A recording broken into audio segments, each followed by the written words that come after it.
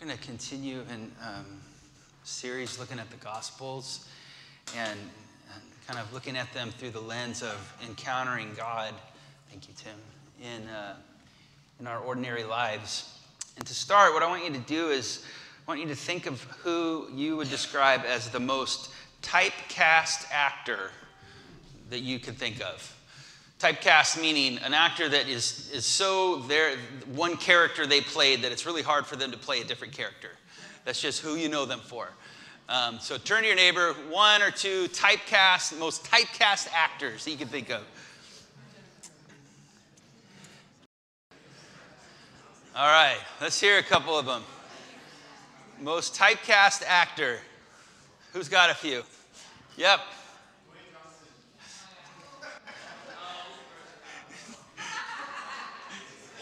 You said Dwayne The Rock. That's what I thought. Okay. Future President of the United States. Yeah. All right. Who else? Robin Williams. Okay. Okay, what's the character? Creepy old guy. Yeah. Robin Williams. What's the character that you think of? Funny stuff. Yeah. Who else? Anyone? Deborah. Always. Yeah. Always. Meg Ryan. Cool. Sam.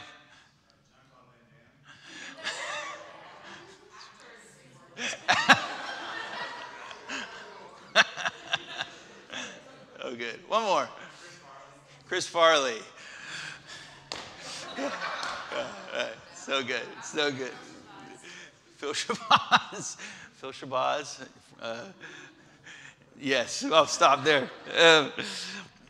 We're going to look at actually, funny text I got this week. Jonathan Edwards sent Gabe and I a text of, so if you've all heard of who Taylor Swift is dating. Yeah, Travis Kelce. He's this football player, right, for the Chiefs. And he has a brother who's also a football player for the Eagles. They actually played against each other in the Super Bowl last year. And so Jonathan Edwards sent a picture of their third brother to Gabe and I this week. Gabe and I have a little club of brothers of famous brothers. Gabe's brother is a news anchor, and my brother's a football coach. So Jonathan had a good time sending us the picture of the other Kelce brother, who's not in the NFL. I don't even know if it's a real person, but it was funny. So you can be typecast not just for actors, but you can be typecast for kind of how people know you too, right? Oh, brother of a famous brother. Oh, your job. Oh, your role at home, a mom, a dad, a youngest, an oldest, whatever it might be. We can get kind of dialed in on certain roles. And I think we have a character in the gospel today that fits that bill. We're going to read the story of Zacchaeus. What do we know about Zacchaeus? Zacchaeus was a wee little man, and a wee little man was he. He climbed up in a sycamore tree for the Lord he wanted to see. And as the Savior passed that way, he looked up in the tree. And he said, Zacchaeus, you come down, for I'm coming to your house to stay. The wee little man. Well, a lot of you passed Sunday school. You graduated. We're going to bring all the kids back and see if they know that song today. We'll find out, yeah. When we think of Zacchaeus, we think of a wee little man who climbed a tree, right? But I think there's a lot more to who Zacchaeus is in this story that we're going to be reading together. And so I think it'd be fun to explore this together. Jesus entered Jericho. This is from Luke chapter 19. And he was passing through town. And a man there named Zacchaeus, a ruler among tax collectors, was rich. He was trying to see who Jesus was, but being a short man, he couldn't because of the crowd. So he ran ahead and he climbed up a sycamore tree so he could see Jesus, who was about to pass that way. And when Jesus came to that spot, he looked up and he said, Zacchaeus, come down at once. I must stay in your home today. So Zacchaeus came down at once, happy to welcome Jesus. Everyone who saw this grumbled, saying, "He has gone to be the guest of a sinner." Zacchaeus stopped and said to the Lord, "Look, Lord, I give half of my possessions to the poor, and if I have cheated anyone, I repay them 4 times as much." Jesus said to him, "Today, salvation has come to this household, because he too is a son of Abraham.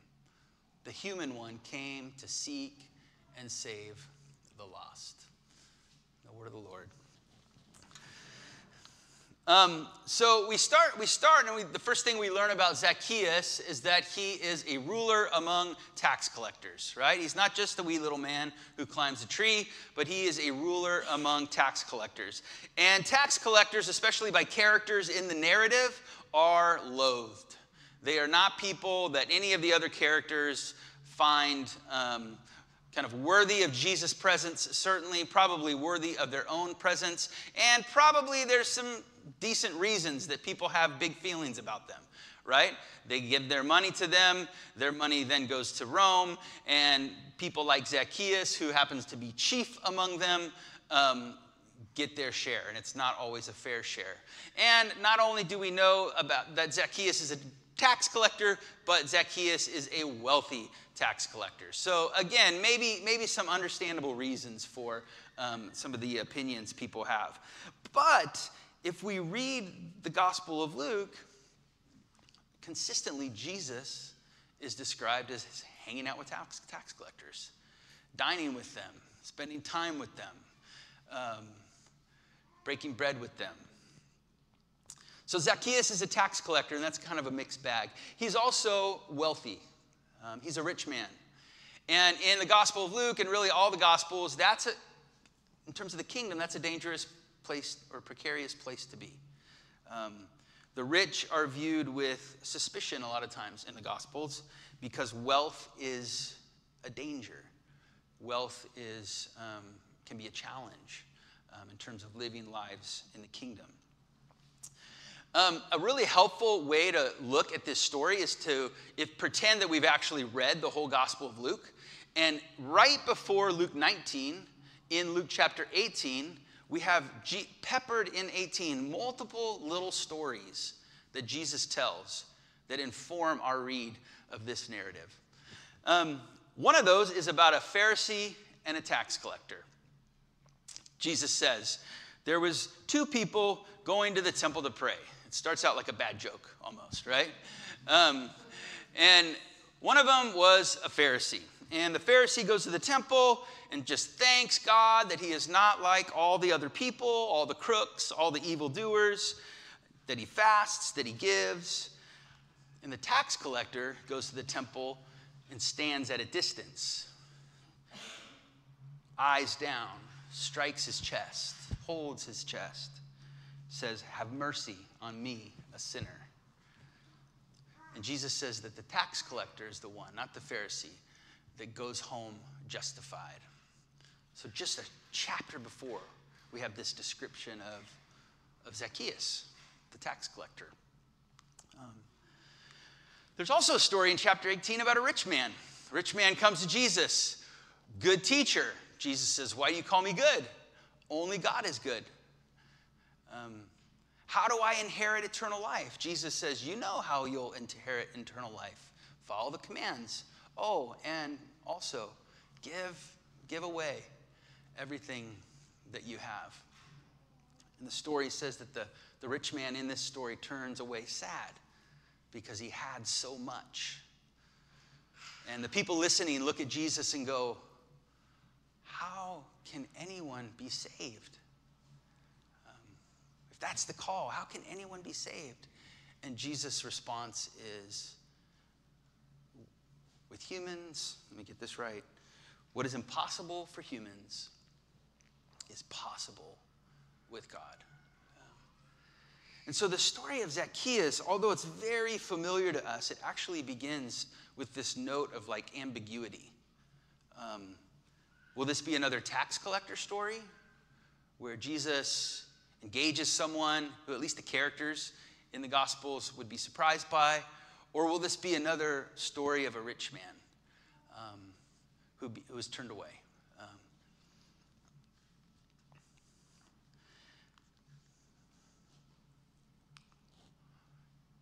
The story goes on. He says he was trying to see who Jesus was. But being a short man, he couldn't because of the crowd. So he ran ahead and he climbed up a sycamore tree so he could see Jesus, who was about to pass that way. The word try there could also be the word like seek or search. Verse 10 actually holds this word too and is translated that way. And so Zacchaeus is seeking to see Jesus. He's a tax collector.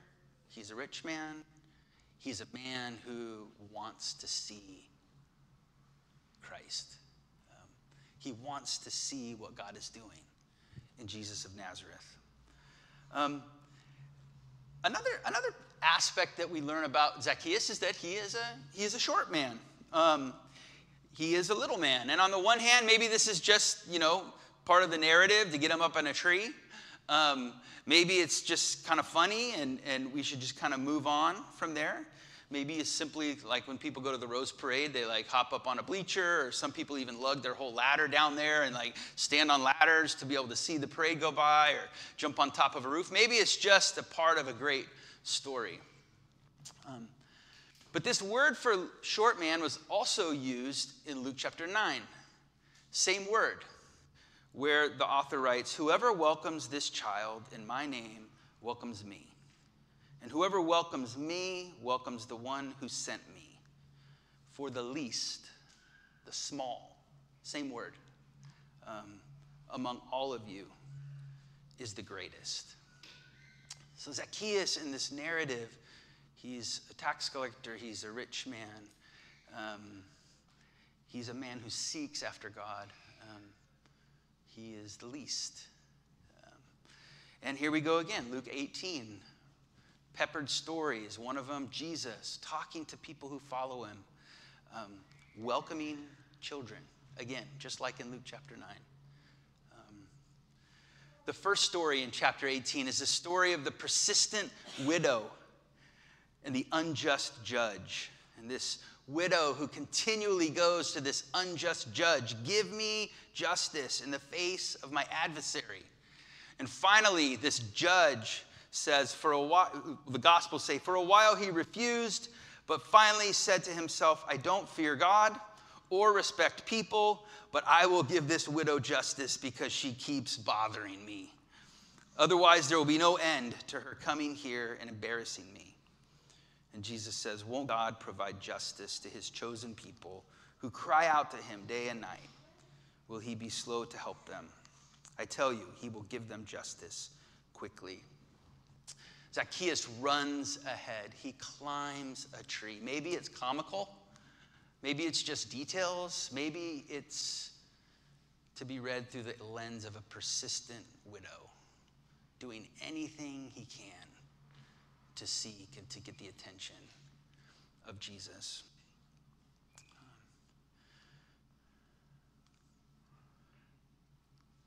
Zacchaeus' name means pure or innocent. That's what the word means in the Greek. So we get this full picture of a tax collector, a rich man, one who seeks persistently, who's the least of these, and he's up a tree.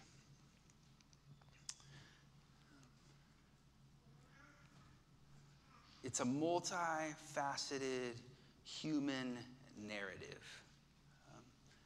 And I wonder if we can connect anywhere in his story. A tax collector, one maybe despised by others at times. The rich, experiencing wealth and blessing and the precariousness of that at times in terms of the kingdom.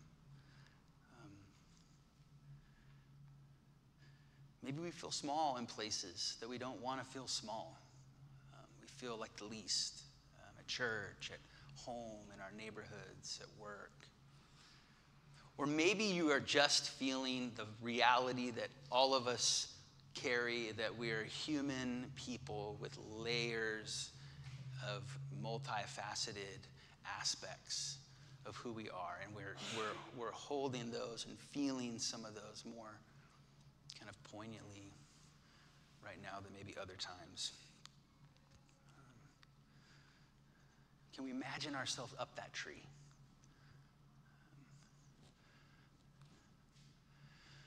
When Jesus came to that spot, he looked up and he said, Zacchaeus, come down at once. I must stay in your home today. So Zacchaeus came down at once, happy to welcome Jesus. There's so much I love about this moment in this story. First of all, Jesus doesn't say, hey, Zacchaeus, I'm going to come to your place next week, right? Or let's get it on the calendar. Or let's think about it, you know? It's Zacchaeus. That was an amen. Come down now. Okay, I'm coming now. There's action in this interaction that is just beautiful. And Jesus doesn't say to Zacchaeus, hey, let's meet in a third space, right? The popular saying these days. Let's meet in anywhere we can kind of hide any layer of who we are. Jesus says, I'm coming to your house. I'm coming to where all the layers of who we are on display. And I want to be there with you. And so Zacchaeus comes down gladly, happy to welcome Jesus. It's this moment of action. It's this moment where Jesus earns his reputation as a friend of sinners, a friend of people like you and me with beautiful aspects of who we are, and people like you and me who miss the mark from time to time. And Jesus says, I'm coming to you, all of who you are, to your house. What a beautiful, beautiful moment. If only the story ended right there, right?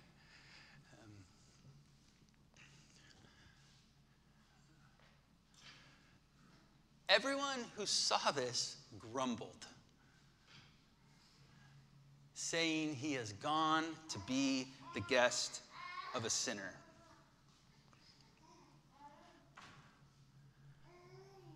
This beautiful moment, this layered human, transparent in the narrative for all of us to see, welcomed by God, and grumbling is the response. And in some sense, these grumblers aren't wrong, right? Zacchaeus is a multifaceted person like all of us. He certainly has missed the mark. He, at some point, made a lot of money and did it in a role that in that society people weren't so sure about. But we all miss the mark. We miss marks that we want to hit, and we miss other people's marks. It's part of who we are. And so, like we might find ourselves in the character of Zacchaeus, I also wonder if we might find ourselves in this moment of grumbling. Maybe we're the ones who are grumbled about, like Jesus. People are grumbling about something we've done or not done, said or didn't say. Maybe we're the ones who grumble.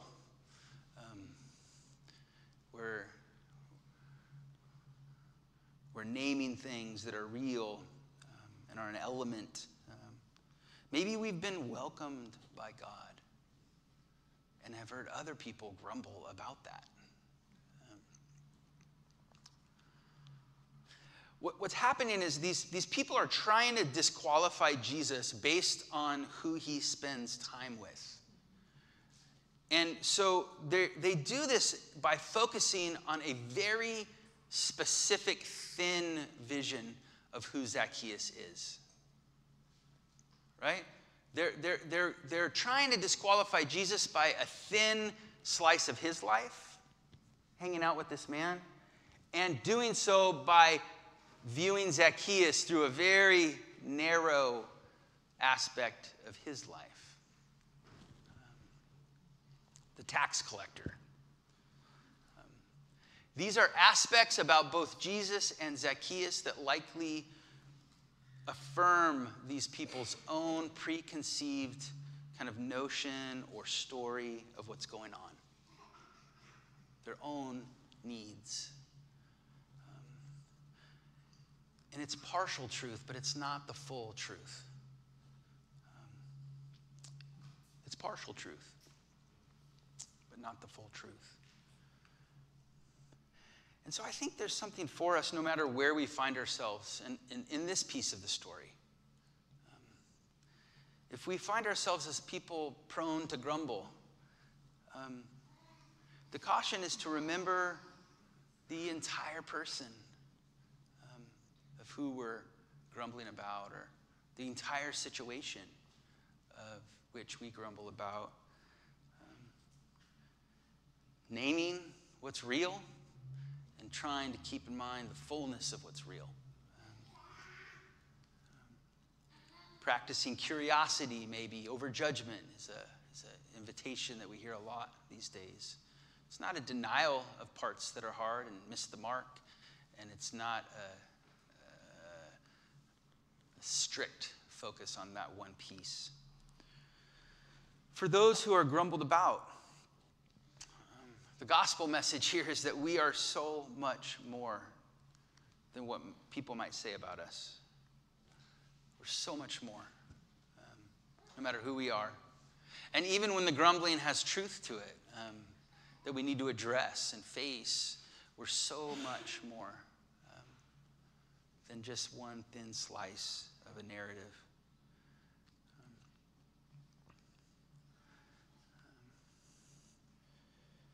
And so there's conflict here, and there's people understanding the situation very different.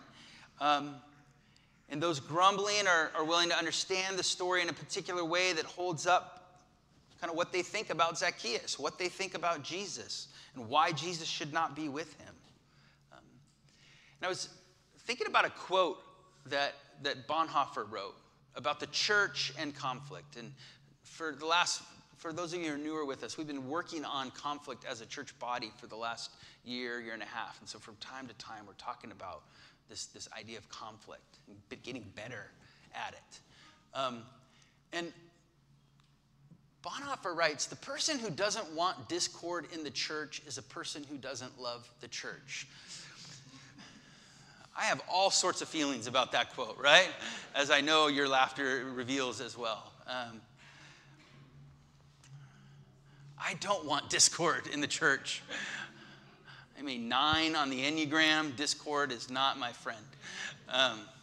Always. And what he's getting at is that where there is discord, that means there is opportunity for a fuller picture, just like there is here for Zacchaeus. There's opportunity for growth, acceptance, and something new, because that's what Jesus is about.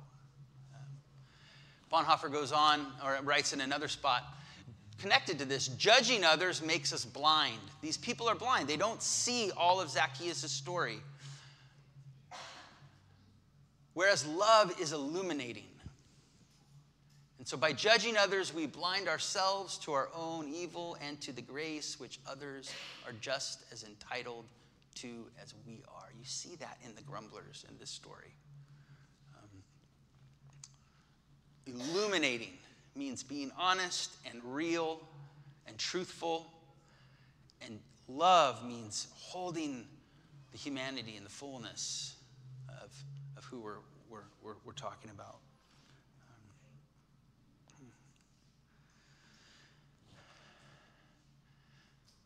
Well, Zacchaeus stops. We get another picture of Zacchaeus here. Beautiful picture. Another layer. Zacchaeus stops and he says to the Lord, look, Lord, I give half my possessions to the poor. Like, these people are grumbling about me. Or I don't know if he's like responding to them or saying to Jesus, like, you're good, don't worry, they don't know. I give half my possessions to the poor. And if I've cheated anyone, I repay them 4 times as much. You get the sense that maybe he had a moment like Jesus' parable of the tax collector, where he went to the temple and stood off at a distance and grabbed his heart and said, Lord, have mercy on me. I see what I've done. And now these verbs are present tense. This is a way of being for him. I give half of what I have. I repay when I do wrong. With humans, it's impossible, but with God, all things are possible.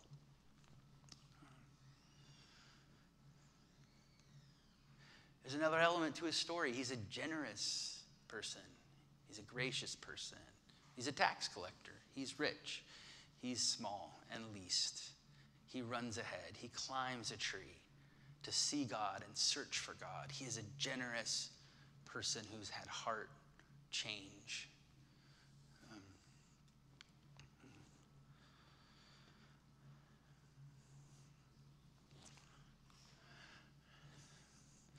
This man is Gary Powers. A few years ago, we were on a youth trip at Homeboy Industries. Brad's smiling because he was there. And Gary was our tour guide for the day. And we took some of the much older youthful people we have now. We're in the confirmation and high school grades, and we took them down to Homeboy Industries and Homegirl Cafe to tour the operation and get some food. And Gary was our tour guide. And that entire day, I was so struck by Gary's ability to name and claim all the different pieces of his story.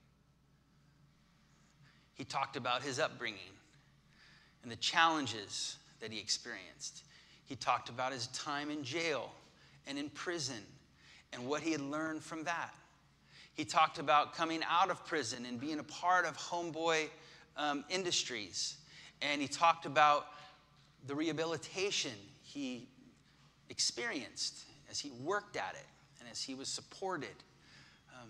He talked about the youth that he now works with as somebody who's employed by Homeboy Industries. You can actually go on YouTube and see some of his daily little devotionals now.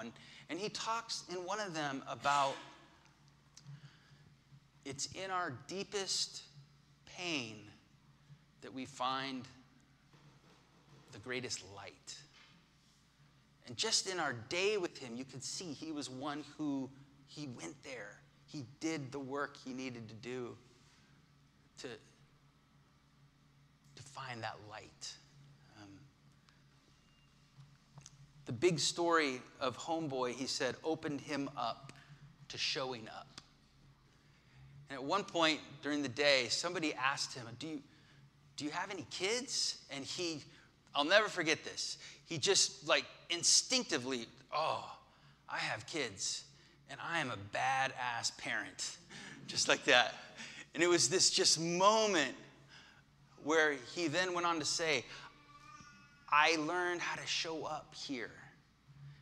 And though others might not have shown up for me, I now have the ability to show up for my kids.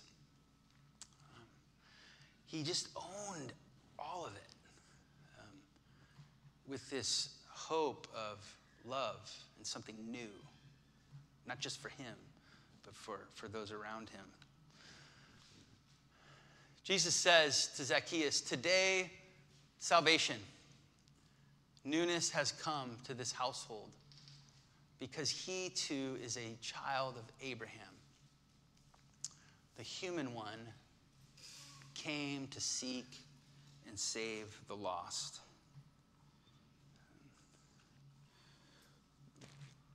When have you encountered the divine?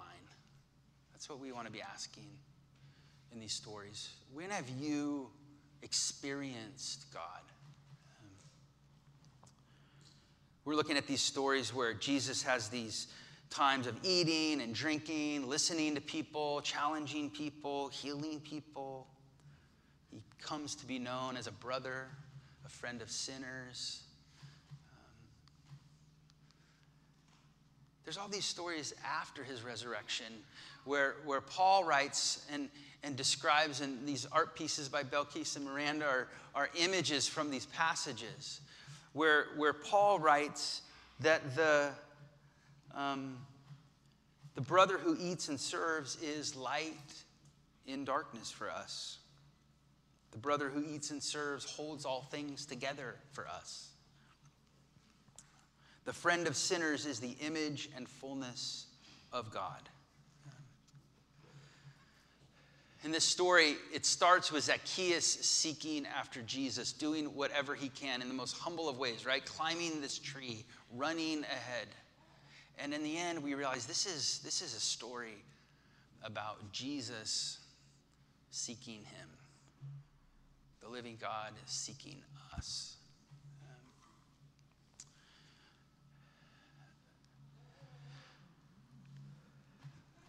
And so I think the good word is that Jesus invites himself home with us too. With us as a church.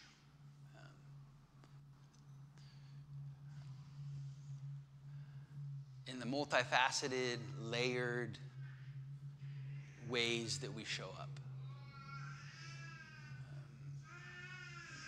The ways that I show up and screw up. Because I have at times. In the ways that I show up and I hit it out of the park. In the ways that I show up and just kind of get a C+ for the day. The last couple years have felt like a lot of C+.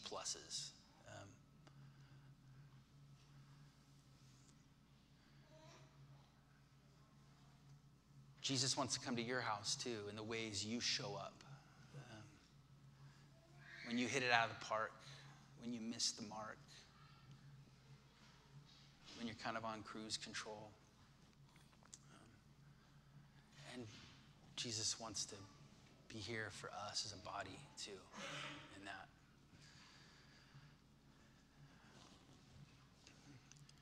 He invites himself home with us. All the fullness of who we are, to dine and to dwell.